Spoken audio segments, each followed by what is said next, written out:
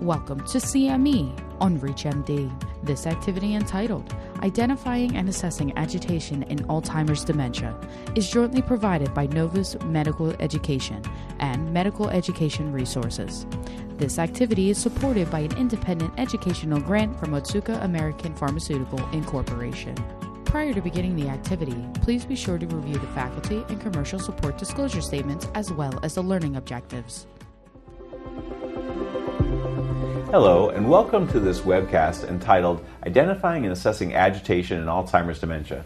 I'm Dr. Chuck Vega, and I'm a clinical professor of family medicine at the University of California at Irvine. I'm delighted to be joined today by Dr. Tom Heinrich. Would you mind introducing yourself? Yeah, thanks for that introduction, Chuck. I'm Tom Heinrich. I am a family medicine physician and a psychiatrist at the Medical College of Wisconsin, where I'm a professor both in psychiatry and family medicine, and it's great to be here. Thanks. Yeah, absolutely. Great to have you.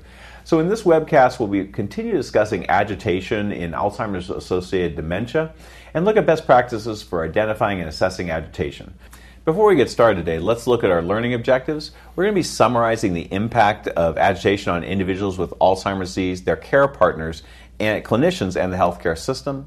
We're also going to be defining agitation based on criteria established by the International Psychogeriatric Association Agitation Definition Working Group. And then we'll spend some time describing the approach to identifying, diagnosing, and the ongoing assessment of neuropsychiatric symptoms in individuals with dementia. And finally, we'll be identifying some validated neuropsychiatric assessment tools for use within primary care. So in my module earlier, I described that 98% of individuals with Alzheimer's dementia will develop behavioral and psychological symptoms, and that increases over time as the severity of Alzheimer's disease or other dementia is worse, as well as patients grow older. So let's begin to understand what agitation is and what it looks like by reviewing the consensus definition from the International Psychogeriatric Association. The IPA's Agitation Definition Working Group originally published a provisional definition in 2015, but just recently removed the word provisional and presented the following as a final definition. So first of all, let's start with criterion A. I think it's the most obvious. The patient must meet criteria for a cognitive impairment or dementia syndrome. And then B gets into the behaviors themselves. So they have to have at least one behavior associated with agitation. And it has to promote some level of emotional distress, and the patient has to have that behavior persistently or frequently for a minimum of 2 weeks, or it's a notable change from the patient's usual behavior. And where are the behaviors? It's the behaviors we see all the time in folks with dementia as it gets more advanced. It's excessive motor activity, it's verbal aggression, and it's physical aggression as well. Now, the behaviors at least have to promote excess distress or excess disability beyond what the patient is experiencing due to their cognitive dysfunction. This is criterion C for this definition. And so there's impairment, either it's interpersonal relationships, social functioning, or activities of daily living. And then finally, importantly, criterion D states that the agitation isn't due to another psychiatric disorder, not due to a medical condition. That includes delirium, which is always important to consider, not due to any suboptimal care conditions. And that brings up the issue of potential abuse or neglect. And so that's always something to think about when we have patients who, with dementia, who have a new change in behavior and experiencing agitation. We have to screen for that. And then finally, we also screen for substances, usually medications that we're prescribing that could potentially cause the agitation as well. So, Tom, I'll bring you into the conversation around this definition. Is there anything you feel like there's wanting in this definition, or does that fit with your clinical practice and what you think is important to really understand for folks with agitation and dementia? Yeah, that's a great question. I think it's a really well-rounded criteria for agitation in patients suffering or experiencing dementia. It really hits a lot of the high points from the ruling out of other potential causes for that agitation, but also qualifies the type of behaviors in that it's looking at the motor activity, it's capturing the concept of verbal aggression as well. So it's a pretty well-rounded and frankly clinically useful criteria. I agree. I think it's very pragmatic. It's something that I can use in my practice. It makes sense to me. I think that one point that might be a pearl for clinicians is the fact that it has to cause some distress. We see particular behaviors as folks advance through dementia that may be distressing to caregivers, but the patient's quite content with. These are things like just repeating behaviors or repeating questions. And I think that there does cross a line where the caregiver may be feeling burnt out by that, and that's something I can address. But I wouldn't necessarily say that meets the criteria for agitation, because it doesn't necessarily create that burden of distress either on caregiver or patient. So I think that's one thing, and I think that line can be crossed. Actually, it may not start out as a symptom of agitation, but gradually it grows into one because it's causing some distress on someone's part. So in addition, in Module 1, we talked about the impact of agitation in dementia. And let's start with patients that it is associated with a higher risk of mortality, but also injury. And injury for these individuals can be severe. We're talking about older individuals, many with comorbid conditions, and they're more frail. So in injury, a fall, say, can result in hospitalization, and that in of itself can lead to greater institutionalization, certainly a loss of independence as well. Do you want to speak to a little bit about what the impact is in terms of the impact on caregivers for folks with agitation and dementia? Yeah, I mean, talk about a disorder that has impact kind of across a spectrum. You have, as you alluded to, you have the patient who's impacted by these disorders that are often amazingly distressful to them. And then you have the caregivers, the support givers, the individuals that are trying to make good often. And to see somebody have these problems, having the inability to function, could really wear on them. You try these interventions, you try what you may see on the internet, they're not working. It tends to wear on you. And your safety may be put in risk. That's true. As the individual's insight tends to decline, they may not recognize you. There's a lot of potential distress associated with this disorder in the individuals that are caring for them. So it is one of those conditions where measuring the distress, asking about the distress, is really key to the treatment of the disorder. I certainly have treated more depression and anxiety among individuals who are caregivers once the agitation starts. So it's really something to be aware of.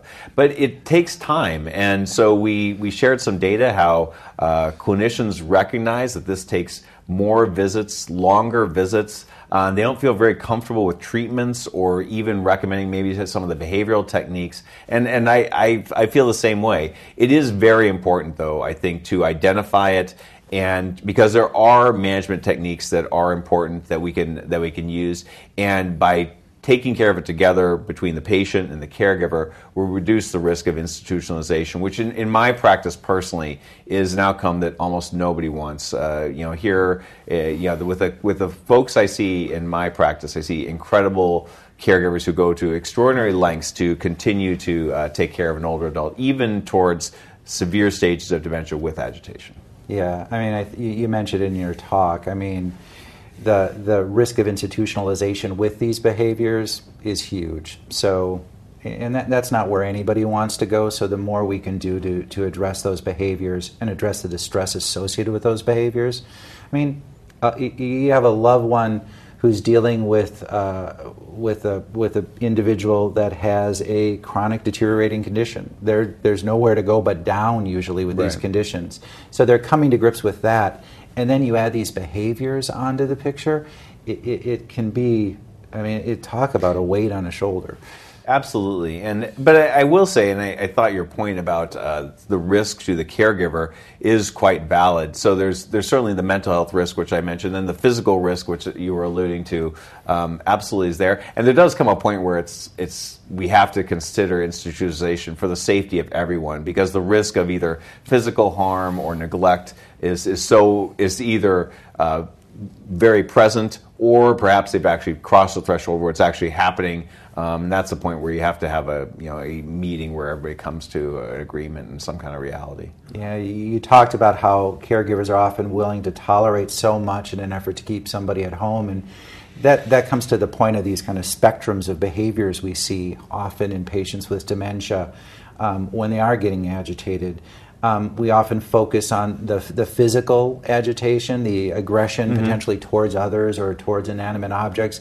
But there can be physical aggression, there can be physical behavior that's not aggressive, that's such as pacing and wandering. Sure. That can weigh on somebody a great deal, almost as much as the physical aggression. Right. And then there's those verbal outbursts. Right. They can be the muttering or screaming at somebody. Right. And how hurtful is that potentially towards a caregiver Right. when somebody's screaming and not knowing what's going on? So I really try to make sure that caregivers recognize that this is part of the disorder. It's not their personality. Sure. It's not who they are, and really try not to take these behaviors personally. And that can be somewhat helpful in relieving their distress. Well, let's pull back for a minute and think about, because I don't think I'm the best at identifying agitation in the first place, and we know that oftentimes their first contact will be in primary care. Oftentimes they're not seeing a specialist. So, can you give us some tips about how we can better identify agitation in dementia? It's like if you're not thinking about it, you're not going to ask about it. So Sure. it really has to be forefront in your mind when you're interacting with patients suffering from dementia, even at early stages of dementia. And you have to be thinking about these behavioral and psychiatric manifestations of dementia. If you're not thinking about it, you're guaranteed to miss it until it's probably too late, till that distress has occurred, till something bad has already happened. So you need to be thinking about it. And it comes in all shapes and sizes and all types of presentations. It comes with a caregiver that says, frankly, this is what's going on, do something about it. Right. That's not too hard to pick out that something's Right, going right. on. One would hopefully catch that one. I mean, think about your practice. How many, if you're fortunate enough to care for multiple generations in your practice of one family, you may be seeing a caregiver in your clinic and they're talking about depression and insomnia and loss of weight. And then you kind of make that connection of what's going on in their life, and then they're caring for a family member who's suffering from dementia.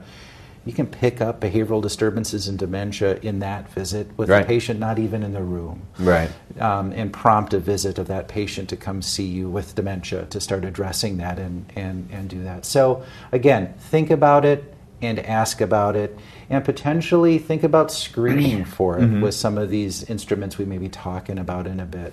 Yeah, maybe you want to share and just do a quick review on a couple of the instruments, because I thought that was really valuable for me to hear. Yeah, in my module, I talked a couple about the couple of the neuropsychiatric instruments that can be really helpful in a primary care practice. One is specifically related to agitation, and that's the Cohen-Mansfield Agitation Inventory. And the other is maybe a little bit more applicable for screening, and that's the Neuropsychiatric Inventory Questionnaire, because that not only looks at agitation, but looks at other potential neuropsychiatric sequelae of dementia, like depression Right. and apathy, like you mentioned in your talk, or anxiety, or even psychosis, which can really confound a lot of people and quite frankly, be scary for some people.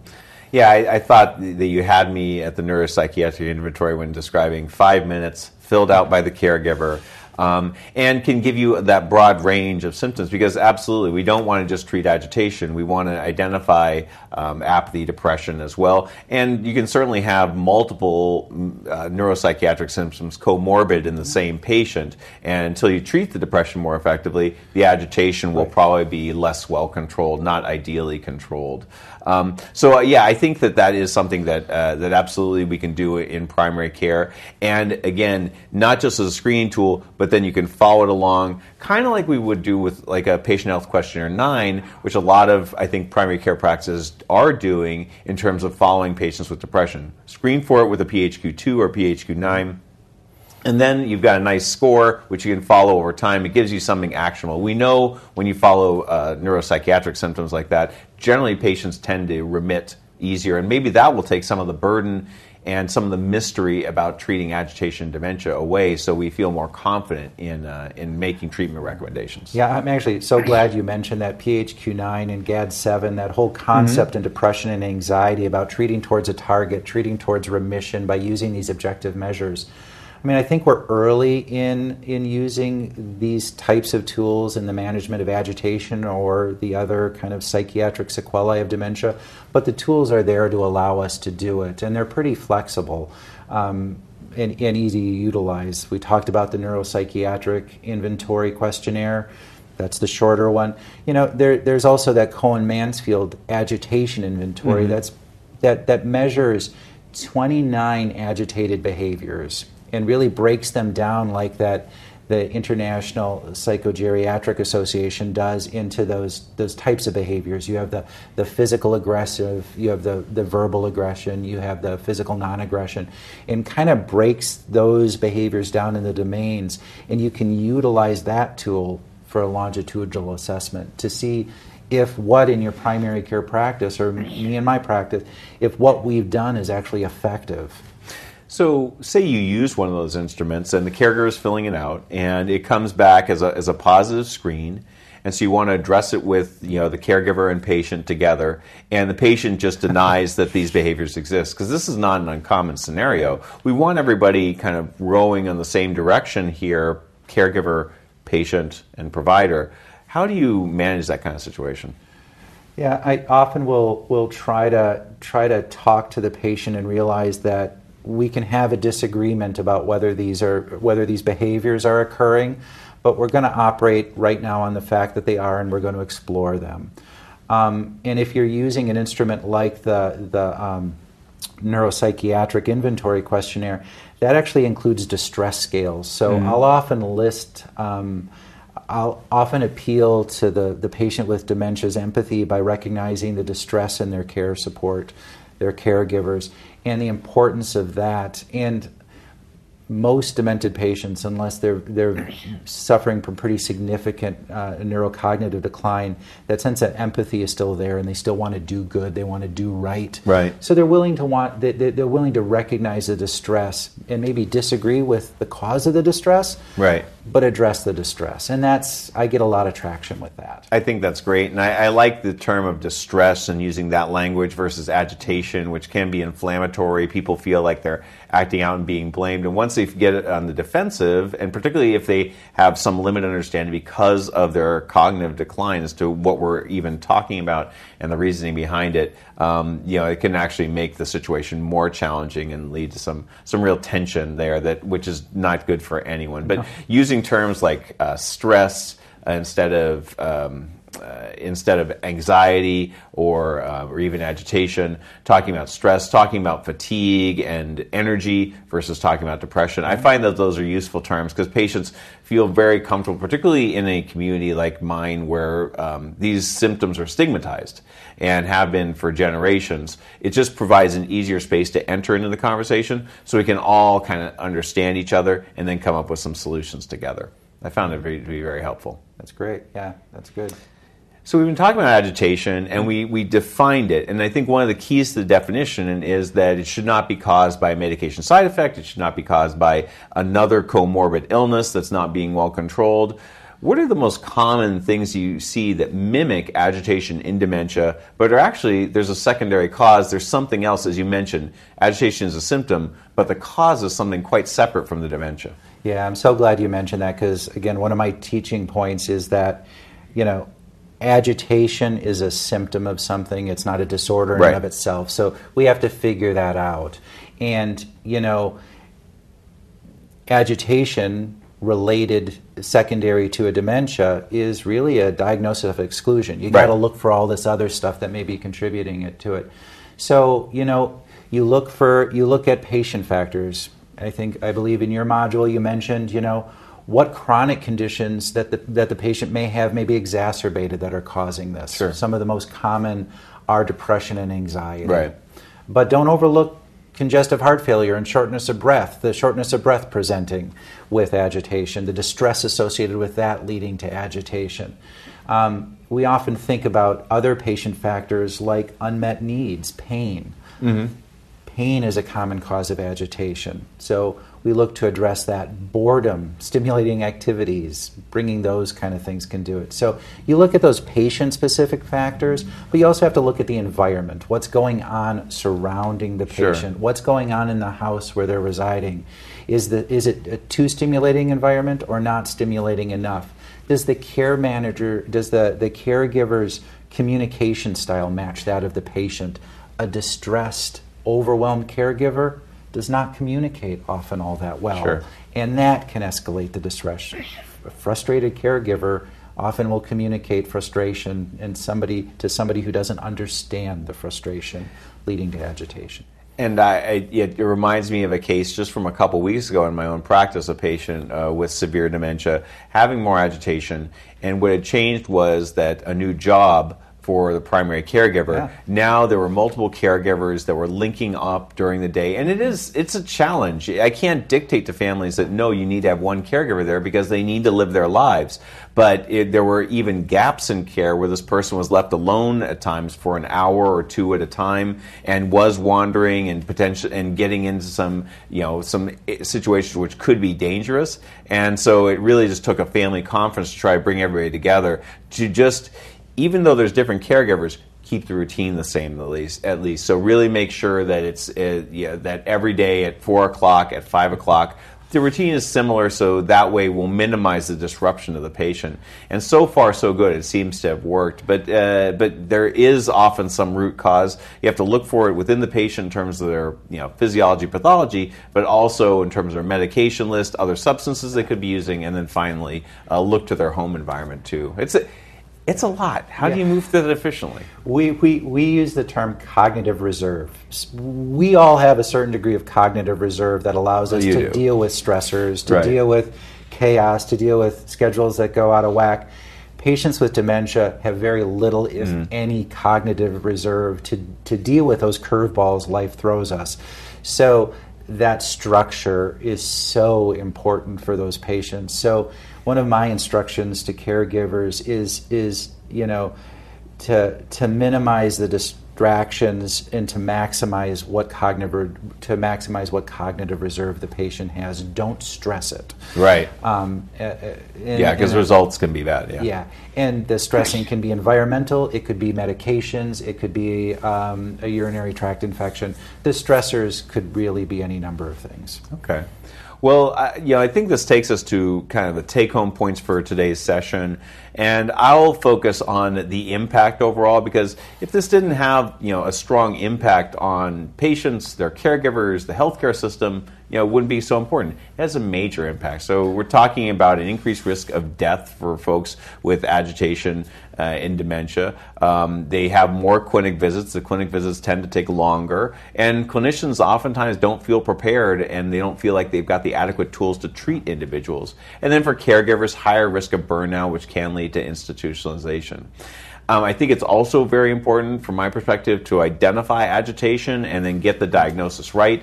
So remember, it has to be at least 2 weeks of symptoms. They have to be causing distress to the patient or the caregiver, and they can't be caused, as we just went over, by extrinsic forces that are causing stress to the patient, which can be many different types, but if you find them, you can really do a lot of good for patients because you can correct those without necessarily having to go to pharmacotherapy right away for agitation. What are your take-homes?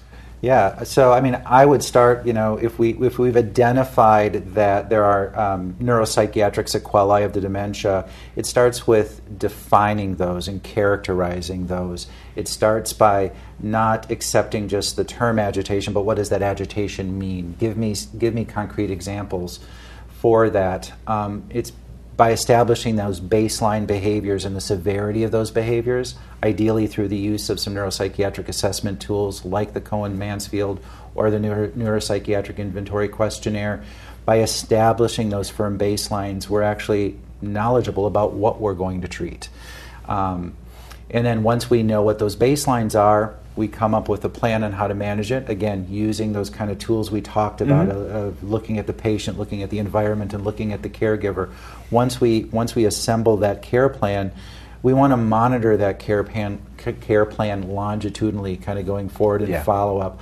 Ideally, by the use of subjective measures, how are things going, having those conversations, but by also using these neuropsychiatric instruments that we mentioned before.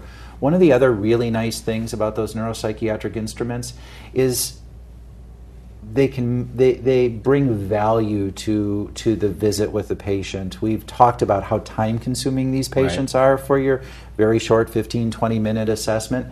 The patient's caregivers can come with these forms filled out to you, and you can, and that gives them a sense of involvement, a sense of caring for their loved one in a different manner. But it also gives you something that you can kind of sit down and look at and can guide the conversation through that piece of paper and really do a focused, efficient type of interview with that.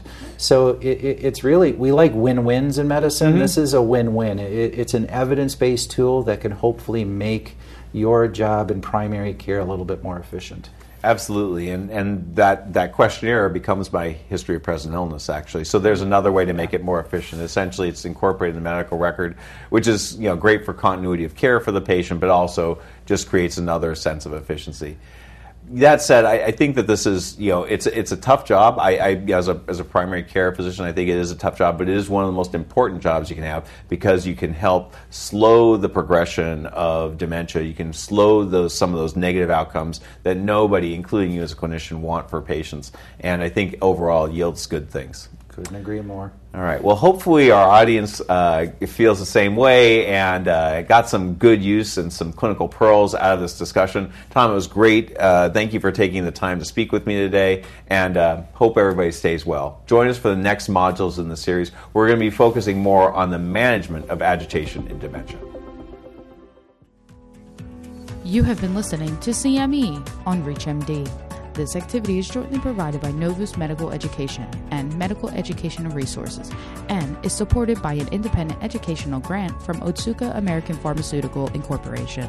To receive your free CME credit or to download this activity, go to reachmd.com/CME. Thank you for listening.